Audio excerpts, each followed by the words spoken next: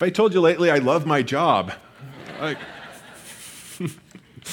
all right. Well, if you take out your Bibles, please open them up with me to the Gospel of Matthew, chapter 15.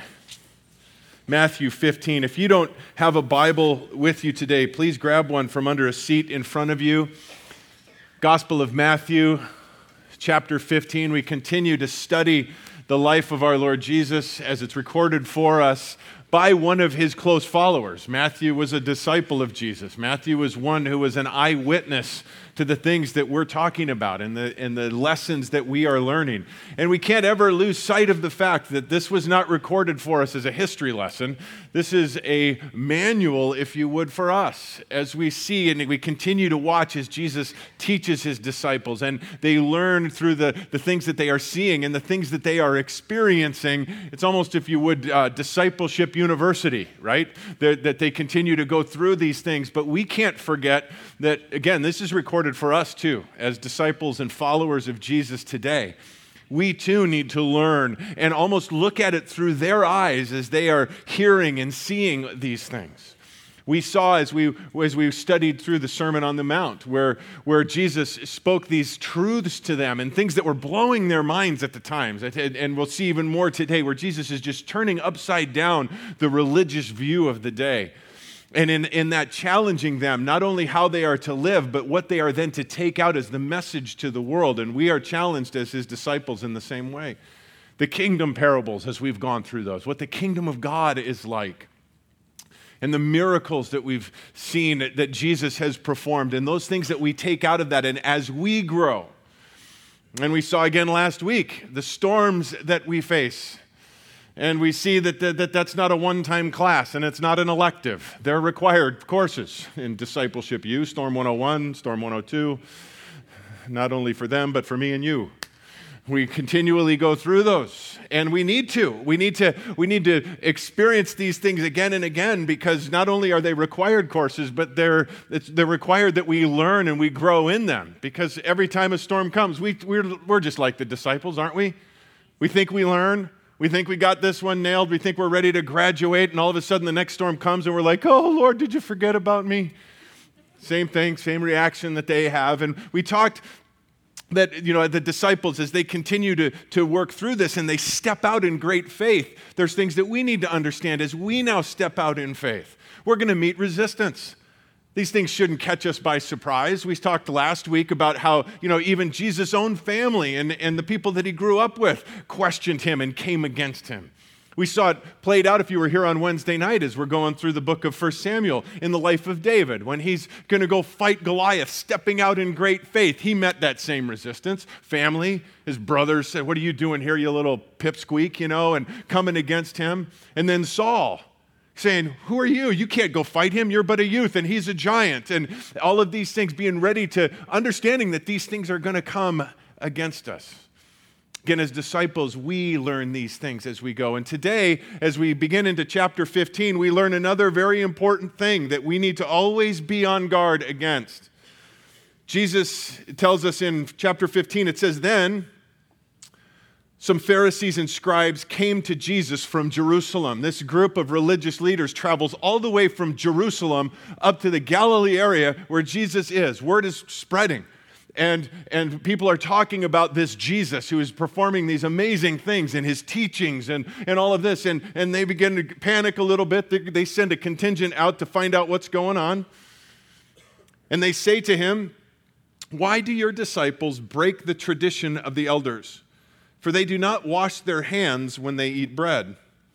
And he answered and said to them, "Why do you yourselves transgress the commandment of God for the sake of your tradition?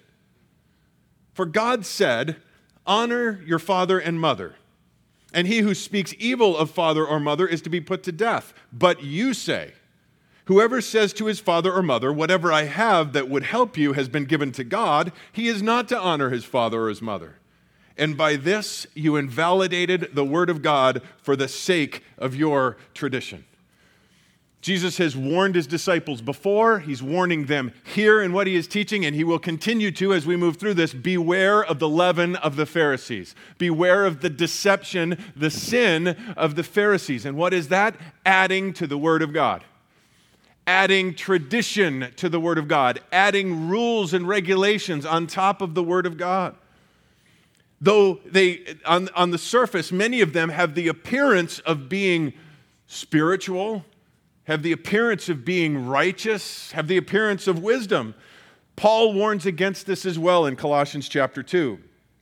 These, speaking of the same type of thing, legalistic requirements, these are matters which have, to be sure, the appearance of wisdom in self-made religion and self-abasement and severe treatment of the body, but are of no value against fleshly indulgence. These things that can be built up, man-made things, man-made rules and regulations, look good on the surface, even might carry with it a promise of greater things, but they are empty and cannot deliver. The enemy, again, remember always, as disciples of the Lord Jesus, following and stepping out in faith, he is against us. He does not want us to be doing these things. So if he can't get us to trip up in outright immorality, he is going to come at us from a different angle. Understanding again that our enemy is not flesh and blood, but is the spiritual forces of evil. And his desire is to do whatever he can to get our eyes off of Jesus and the simplicity of the gospel and onto other things. He continues to attack. He disguises himself. The disguise here of even looking holy and righteous. And again, Paul warns of the same thing in his letter to the Corinthians in 2 Corinthians 11. No wonder, for even Satan disguises himself as an angel of light. He's a deceiver, and he disguises himself in looking holy and righteous. Therefore, Paul says, it is not surprising if his servants also disguise themselves as servants of righteousness, whose end will be according to their deeds. The Pharisees come, putting on a great show with their external things that they do and the way that they speak. They're putting on the show, but Jesus sees right through it. Jesus isn't fooled or caught up in it. And guys, we need to understand that the Pharisee in every one of us, the hypocrite that is in every one of us, Jesus sees right through that too. We're not fooling him. We need to understand that when we read this thing, it speaks of the Pharisees, and it's so easy for us to look at the Pharisee as a person. The Pharisee isn't describing the person. The Pharisee is describing the heart, the hypocritical heart. They confront Jesus and they say, why do your disciples break the tradition of the elders? They don't wash their hands before they eat. It's amazing how people can, in their pharisaical heart, hypocritical heart, can come against great work and pick it apart. Jesus just fed 10,000 people with 5 loaves and 2 fish, and they're saying, you didn't wash your hands first. And so often that's the case, and we have to, again, guard our own hearts from that very same thing. We see God working in the lives of other people, and we're saying, well, I wouldn't do it that way. Those guitars are so loud. That's not worship. Any number of different ways that can go. And it's our hearts that are the issue. Putting tradition and the tradition of the church and man-made rules and our ideas even loftier than the Word of God. And that's what Jesus is calling out here. He's saying these things that you have done, while they may have started out in the right spirit, have totally come off the rails. No doubt the initial ones, the scribes and the Pharisees back in the time of Ezra and Nehemiah, when this whole thing started to snowball, probably set out and said, well, we just want to protect the people. We want to make sure that they don't go against God. Here's what God's word says, so let's build a couple of things around here to help people understand it. But that so quickly turns into self-centeredness and self-righteousness. And that's what's taken place by the time of Jesus here. And Jesus totally flips the table on them. He doesn't say, well, wait a second, you just didn't see them wash their hands or whatever. He totally dismisses that. That's of no value at all. He goes right now to the heart of the issue. You transgress the law, the word of God in what you're saying. The point that they're making here, again, even on the surface, may sound good and initially may have had the right thought behind it, but Jesus calls it out. In Mark chapter 7, it uses the word Corban, C-O-R-B-A-N. That means literally devoting all that you have to God. Sounds great on the surface, but understand that that was a way that they used to circumvent the law that required people to take care of their family when there was a need. They would use that and say, well, I can't take care of you because I've dedicated everything that I have to God, and if I took it from that and gave it to you, I'd be offending God. The problem behind that whole thing is it was self-centered, self-righteous behavior. I've dedicated everything that I have to God. What that literally meant was when I die, whatever's left over goes to the temple.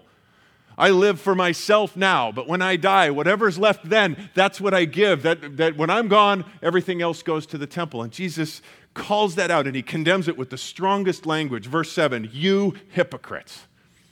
You hypocrites. That word hypocrite there, that Greek word that means a mask that is worn to put up something different to the outside so everybody else sees something different than what's behind the mask. You hypocrites. Rightly did Isaiah prophesy of you. This people honors me with their lips, but their heart is far away from me. But in vain do they worship me, teaching as doctrines the precepts of men. Jesus, quoting Isaiah, defines hypocrisy. Honoring God with their lips, but their hearts being far from him. Saying what appears to be the right things, and we love God and we live for him, but their hearts and their lives living something totally different. And again, this is when we go through these things, and I know these exercises aren't any fun, but we need to examine ourselves. We need to come before the Lord with our own hearts. Because though we could easily say, I'm not doing that Corban thing you were just talking about, but what about other ways that we honor God with our lips, but our heart being far from him? Where we gather together here this morning and we're singing the praises to the Lord. We might even have our eyes closed and our hands raised. But tomorrow when we go to work and that our boss acts a certain way and we go to the lunchroom and we join in complaining with everybody else, or we're driving. Pastor's always got to go there, right? Driving and that somebody cuts you off. Your neighbor does something this afternoon. Whatever it might be, and then our hearts then are lashing out. We wear the crosses and the Christian shirts and the bumper stickers, but our life, honestly, if we look at it away from other Christians, is far from God. We need to guard against that. Jesus calls that hypocrisy. Worshiping in vain, setting aside the word of God for the teaching of men. We see Jesus gives an example of that, but that was rampant in the legalistic structure of the Jewish religion at the time. And it's rampant through the church today. Replacing the word of God for comfortable tradition. Or on the other end of the spectrum, with contemporary trends.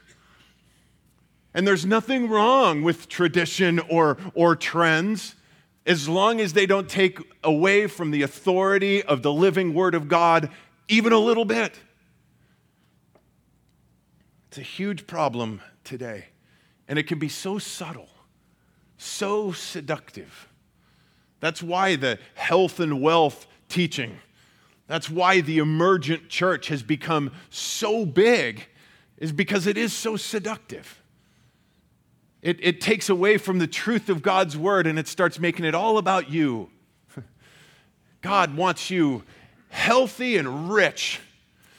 He wants you to never have to worry about a thing. If you're not rich enough, it's because you don't have enough faith. And on and on and on. Many roads to God, and everybody, it's all about feeling good. And you just connect to God however you want to connect to God. And all of these types of things. It's heretical. It's self-centered. Let me let you in on something. Shared this before, but it always bears repeating. God does not exist for your pleasure. We exist for His. We were created to bring Him pleasure, not the other way around. God's Word, and we're feeling it right now, it commands difficult things. Not burdensome things, but difficult. And our job is obedience, submission, not finding a way around it. God convicts us in a certain area. Our job is to say, yes, Lord, by the strength of your Spirit in me, I will follow. Not, I got to find a way out of this. And so many times that's the case. It's not all about me. So many times we have to guard ourselves against this. We can come and say, all right, I'm going to church to see what I can get out of it. That's not why we come. Shouldn't be. To have my felt needs taken care of. Jesus said it this way. And if Jesus said it, it's the truth, okay? Seek ye first the kingdom of heaven, and all of those other things will be taken care of. We flip it around all the time. Man, God, give me all of this, and then I'll follow you. That's not the way it works. Self-centeredness, self-righteousness, these are the things that come out of this. That somehow I can impress God by all of the things that I do. Again, these Pharisees are a perfect example of that. That they feel that God is somehow impressed by the way that they live. Guys, God's not impressed. What impresses God is the exact opposite. Jesus tells a story in Luke where two men go to the temple to pray. One is a Pharisee, one is a tax collector. They're standing really close by each other, and the Pharisee, I'll paraphrase, prays something along this line, God, thank you that I'm not a scumbag like that guy.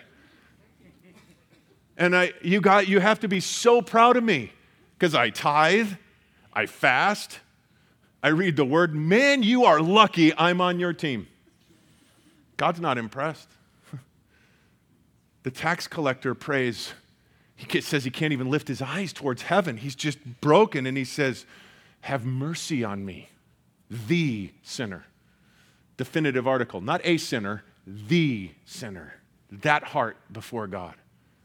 That's what God wants to see. That's the heart that God blesses. As a matter of fact, Jesus says, Luke 18:14, I tell you, this man, the one that was humble, this man went to his house justified rather than the other. For everyone who exalts himself will be humbled, but he who humbles himself will be exalted. Jesus continues, verse 10, back in our text.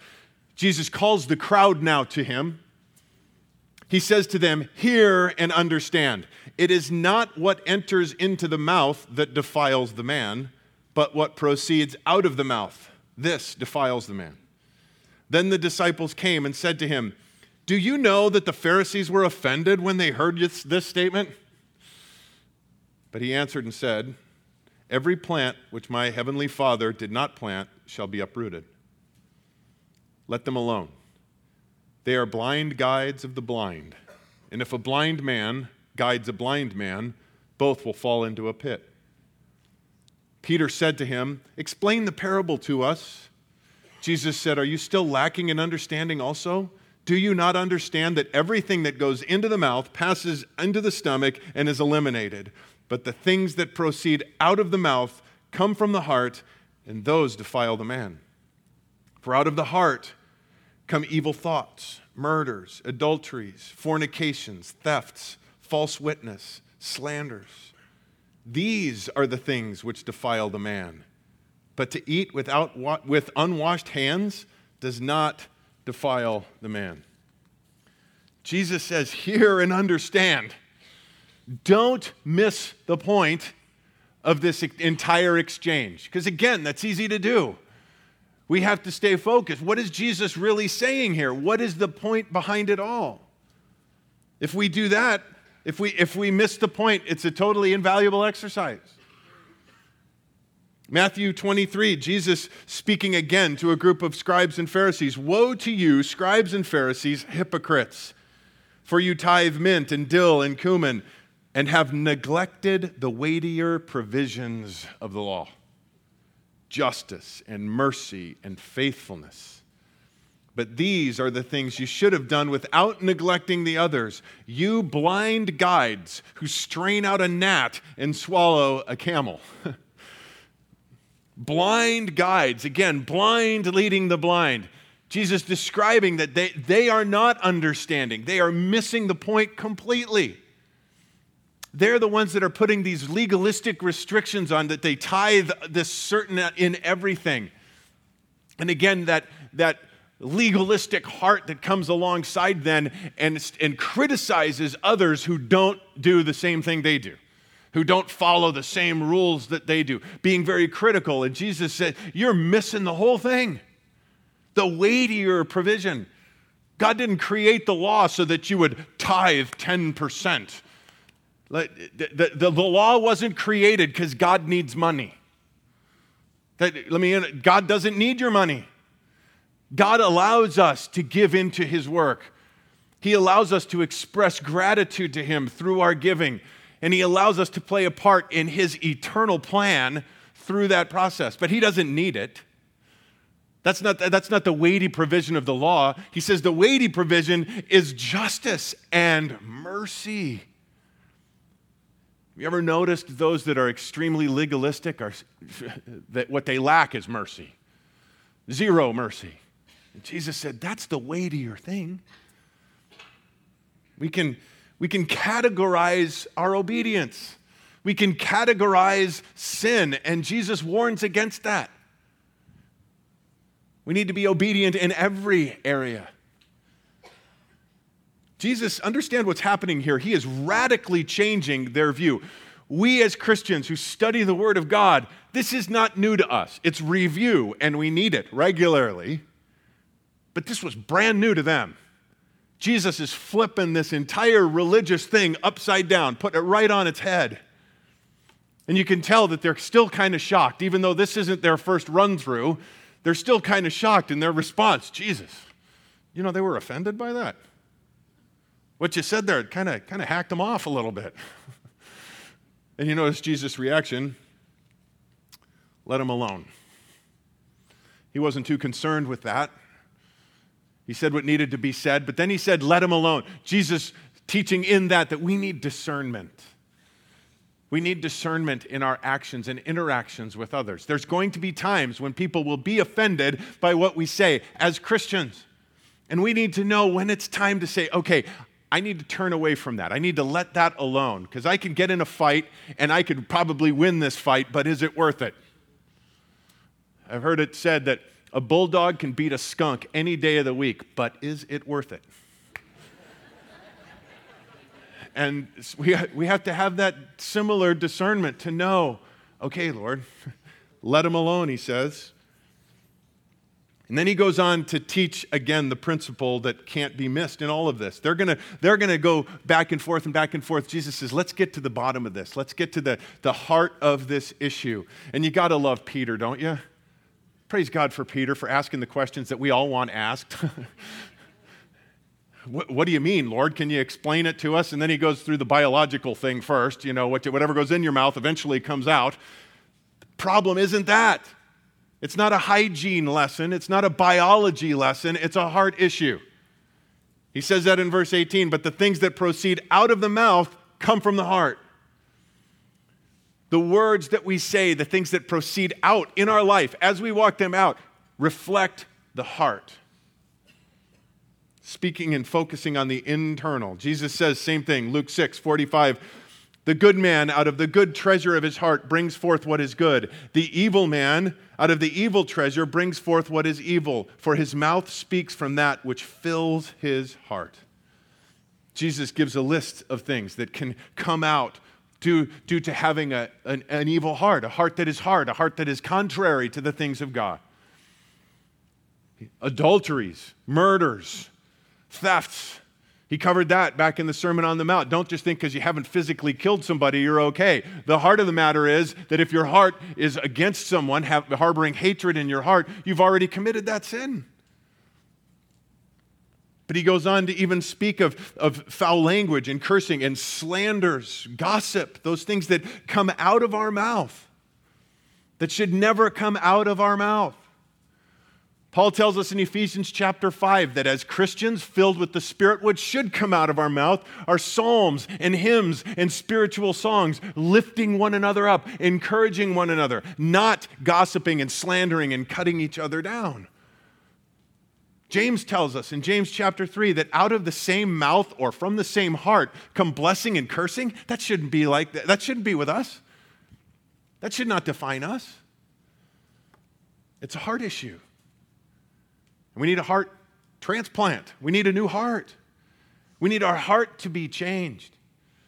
We can't, as the Pharisees, try to work on the externals. It's an internal thing. We need to, first of all, confess that our hearts are wicked, that our hearts need to be worked on, as David did when he was confronted with his sin in Psalm 51. He says, "For you do not delight in sacrifice, otherwise I would give it. You are not pleased with burnt offering." It's not a matter of me bringing more to you, God. It's not a matter of me tithing more, serving more, reading my Bible more, even praying more. That's not it. He says, the sacrifices of God are a broken spirit, a broken and a contrite heart, O God, you will not despise. We come broken. We come before him with a broken heart, saying, God, it's broke. I can't fix it. You fix it. In Ezekiel 36, then I will sprinkle clean water on you, and you will be clean. I will cleanse you from your filthiness and all of your idols. Moreover, I will give you a new heart and put a new spirit within you. And I will remove the heart of stone from your flesh and give you a heart of flesh. I will put my spirit within you and cause you to walk in my statutes, and you will be careful to observe my ordinances. As we sang earlier, we glory in the fact that our sins have been forgiven. They've been washed away, cleansed by the blood of Jesus. We need a new heart. Again, Psalm 51, David says, create in me a new heart. Do that work in my heart, Lord, and then fill me with your spirit. It's the only way it works. We can't do it on the external. It's got to happen inside first, and then the external happens. The external then follows. Jesus teaching, again, a very important discipleship lesson, one that we all, again, need to continually revisit. Well, we continue now in verse 21. Jesus went away from there and withdrew into the district of Tyre and Sidon. And a Canaanite woman from that region came out and began to cry out, saying, "Have mercy on me, Lord, Son of David. My daughter is cruelly demon-possessed." But he did not answer her a word. And his disciples came and implored him, saying, "Send her away, because she keeps shouting at us." But he answered and said, "I was sent only to the lost sheep of the house of Israel." But she came and began to bow down before him, saying, "Lord, help me." And he answered and said, "It is not good to take the children's bread and throw it to the dogs." But she said, "Yes, Lord, but even the dogs feed on the crumbs which fall from their master's table." Then Jesus said to her, "O woman, your faith is great. It shall be done for you as you wish." And her daughter was healed at once. I don't know about you, the first time I read that, I was puzzled. The second and third and fourth and fifth, many times I read through that, and I was like, man, what is going on? Does that raise questions with anybody else reading through that story? I've even heard it taught that this is where Jesus started to understand what his whole ministry was about. Yikes. I can guarantee you that ain't it. I think it's important that this is a great lesson for us in any time we're studying the Bible, because if we just look at these few verses just by themselves, we can have a whole bunch of questions that can lead to a whole bunch of false teaching. Just like this, I have an example here. If we look at this and we study it, we can edit that out later. Okay, let's try that again. Okay, we look at this, and we can all look at that, and we can all start figuring out, okay, and we study it for a little bit, and we can all come up with different things, and we can all make guesses as to what that is. But if we step back and we take a look at it from a different angle,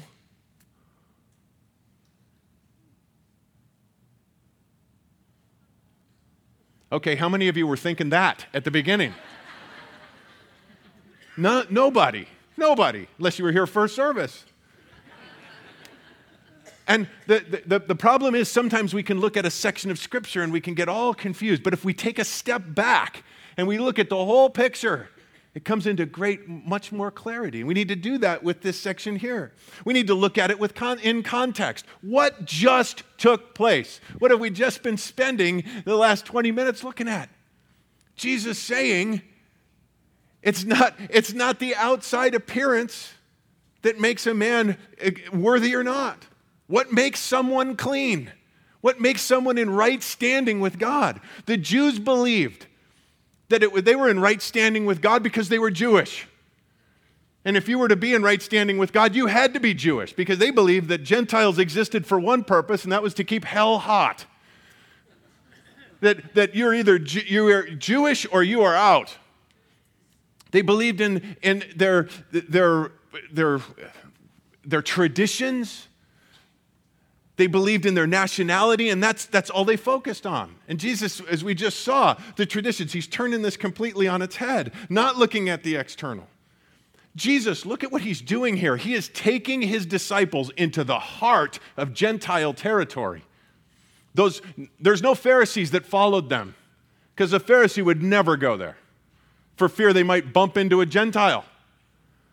Then they'd be unclean. Jesus takes them right into the heart of Gentile territory. And not just a Gentile we see here. Matthew is clear to point out a Canaanite woman. Not just a Gentile, but a Canaanite, an ancient enemy of the Jews. So we see that at the beginning of this, but now I want you to look at one other thing that's crucial to me. Verse 29, look at that. Departing from there. So these verses right here take place. Jesus goes there, and then right away after that, departing from there. This is the only thing Jesus did there. You think it was an accident? I don't think so. Jesus says in John chapter 10, I have other sheep, which are not of this fold. It means not of the Jewish people. There's other sheep. I must bring them also. They will hear my voice, and they will become one flock with one shepherd. Jesus had a divine appointment with this woman. Jesus is not discovering his ministry. Jesus is in complete control. Kind of paints a little different picture on it now, huh? She cries out, have mercy on me, Son of David. We know God loves to answer that prayer, have mercy on me. She uses a Jewish term for the Messiah when she says, Son of David, but it says that Jesus, when she cried that out, remained silent. Now, some have said that is because she, as a Gentile, did not have the authority or the right to use that term, Son of David. I'm not in that camp. I believe he remained silent because he often remains silent. And he's watching. He's watching the reaction of the disciples. He's watching the reaction of this woman. We look at the reaction of the disciples and we can say, amen, we all need continued training. They didn't shine as pupils to this day. When they say, send her away, Lord, the text indicates that they were saying, Jesus, would you just give her what she wants so she goes away? Heart issue. By the way, if you're here today and you're not a believer, you're not a Christian, and part of the reason why you're not a Christian is because of Christians, don't turn away from Jesus because of the way his disciples act at times. Because we're all guilty of that. We're all guilty of that. We need grace. We need your forgiveness. Forgive us for that. We're all still in process. None of us have graduated yet. Give us another chance. Give Jesus a chance. Don't turn away because of us. But if Jesus really was wondering or wrestling with all of this, really was holding to this thing, I'm only here for the Jews, here's his opportunity to get out. Notice he doesn't take it. He's watching for their reaction, but he's also watching for hers. And notice how she draws now closer to him. She approaches him even more because he remained silent at first. She doesn't run away. She comes closer, and notice she says, "Lord, help me." It goes from the Son of David, the Messiah of the Jews, to now, "Lord, help me." She is coming in right now, coming close in with Jesus. And then his response at first, again, we look at it on the surface there, that, it's not good to take the children's bread and throw it to the dogs. Sounds very cold. But again, Jesus is doing a work here. And the word that is used there for dogs, that Jesus uses for dogs, is an interesting one because the Jews would refer to Gentiles, all Gentiles, as dogs. And the word that they used was a pack dog, a vicious dog. That was they run in packs, the ones to avoid.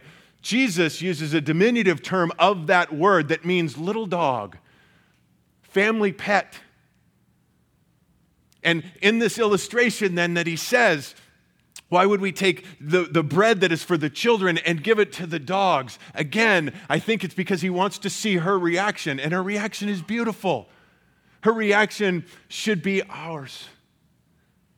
Because she comes and she says, "Lord, I don't deserve to sit at the table.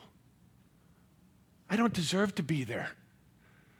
But all I'm asking is just for a scrap. Just a morsel from my master's hand. I'll sit here. I'll sit on the floor. I'm good right here. You just give me a scrap." And Jesus says, "Your faith is great." We need to learn from that. Because so often, again, that Pharisee in us all says, "Man, I've earned a spot at the table." We haven't earned a spot at the table. We've been given one.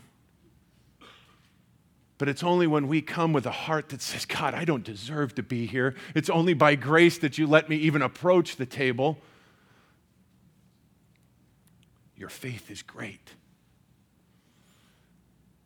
Jesus taught a lesson several chapters ago, and if you turn back there with me, Matthew chapter 7, he taught a lesson as to how we are to come. And with that, we see it so beautifully played out with this woman here, Matthew chapter 7. Jesus said, "Ask and it will be given to you. Seek and you will find. Knock and it will be opened to you. For everyone who asks receives, and he who seeks finds, and to him who knocks it will be opened. Or what man is there among you who when his son asks for a loaf will give him a stone? Or if he asks for a fish, he will not give him a snake, will he?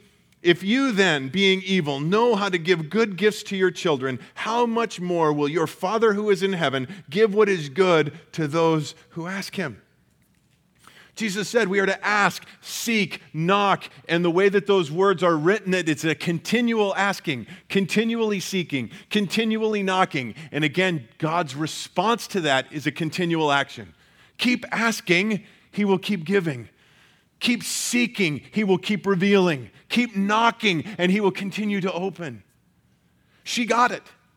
She understood it. Ask. Why does God want us to ask continually? Why doesn't he just answer the first time? Because he's got something far greater in mind.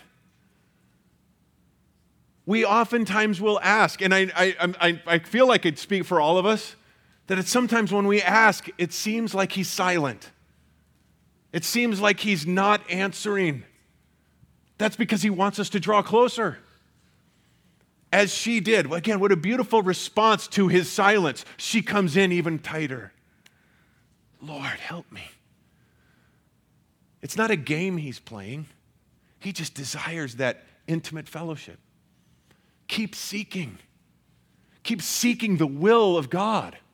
She called him Lord. That means you're in charge. You're the king. I want what you want. Again, seeking first the kingdom of heaven. Bible tells us that God is a rewarder of those who diligently seek Him, not who diligently seek what they can get from Him, but seek Him. Knock. Keep knocking. If we're continuing to knock, that implies that the door is closed. But keep knocking. He desires to open it, but not until we're ready, and not until the plans are ready. But when He opens it, the Bible tells us that He opens doors that no man can shut. And we have a promise, and we see it again, lived out in the story right before us. This is the confidence which we have before Him, that if we ask anything according to His will, He hears us. I believe it was Jesus' will from the time He left Galilee till He got up there to answer her prayer and to heal her daughter. And if we know that He hears us in whatever we ask, we know that we have the requests which we have asked from Him. We have them, it says. Some we realize right away, others we don't realize until later, but we have them. How many of us have walked away too soon? What if she would have gotten frustrated when Jesus didn't answer at first and left? But she didn't. She persevered in prayer. And what an example for us. A couple of quick things as we close and prepare our hearts for communion today. Again, God is a rewarder of those who diligently seek Him. Do we? Do we diligently seek Him, or do we diligently seek what we can get from Him? Our heart needs to be, God, I want what You want. Change my heart to match Yours. And here again, in this story, we see that Jesus is ready, willing, and able to cross any and all boundaries to reach those who need Him. Are we? Are we willing to cross any boundary to reach those who need Jesus? Are we willing to cross that boundary to go talk to our neighbor who was up partying all night with his buddies and kept us awake, and now we didn't get any sleep? Are we willing to cross that boundary to go help him do some yard work, and in the process show him the love of Jesus and maybe invite him to church? We willing to cross that boundary? What about the couple that lives across the street or down the block a little ways that is not married, living together, and we can hear them arguing and fighting all the time? And they don't have any hope of restoring anything because they don't have Jesus in their life. Are we willing to cross that boundary and go and show them love, show them the love of Jesus, and invite them to come to church? Are we willing to cross that boundary? We can draw the line in the sand now. Are we willing to talk to that homosexual that we work with at work or that lives in our neighborhood and go show them the love of Jesus and invite them to church? Because they need Jesus too. In this time that we live in, because it's in our face everywhere, I understand, but we have to be careful that we don't harden our heart. Because that sin is no greater than any other sin. It is sin. It requires repentance. They need Jesus. They can't fix that problem without Him. It's the same, but somehow we compartmentalize sin. Are we willing to step over that boundary? They need Jesus. They need to hear the truth.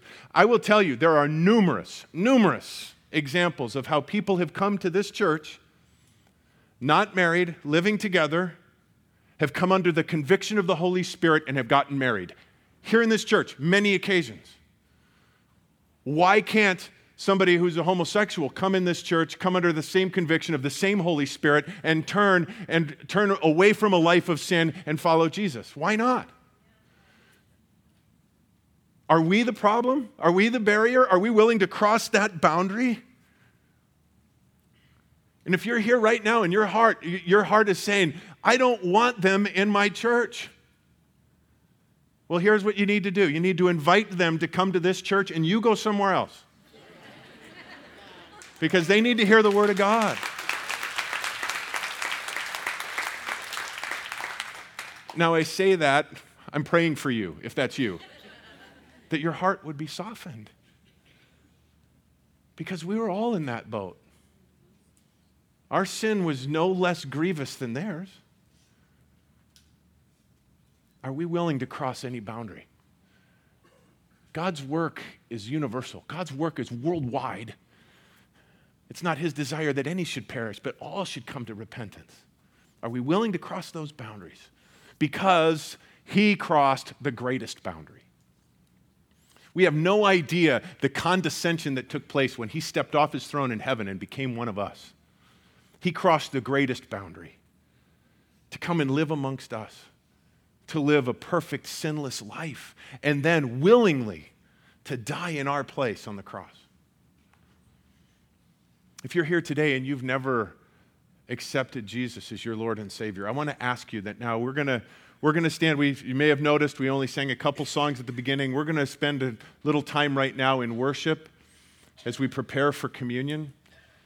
And if you're here today and you've never surrendered your life to Jesus, I want you to understand what he did for you. He came, he lived, he died for you to pay the penalty for your sin. You can't pay that debt. He did for you.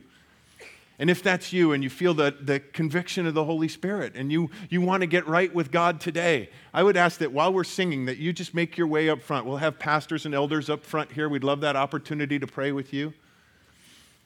For everybody else, I'd like to use this time as we sing to let God examine our hearts.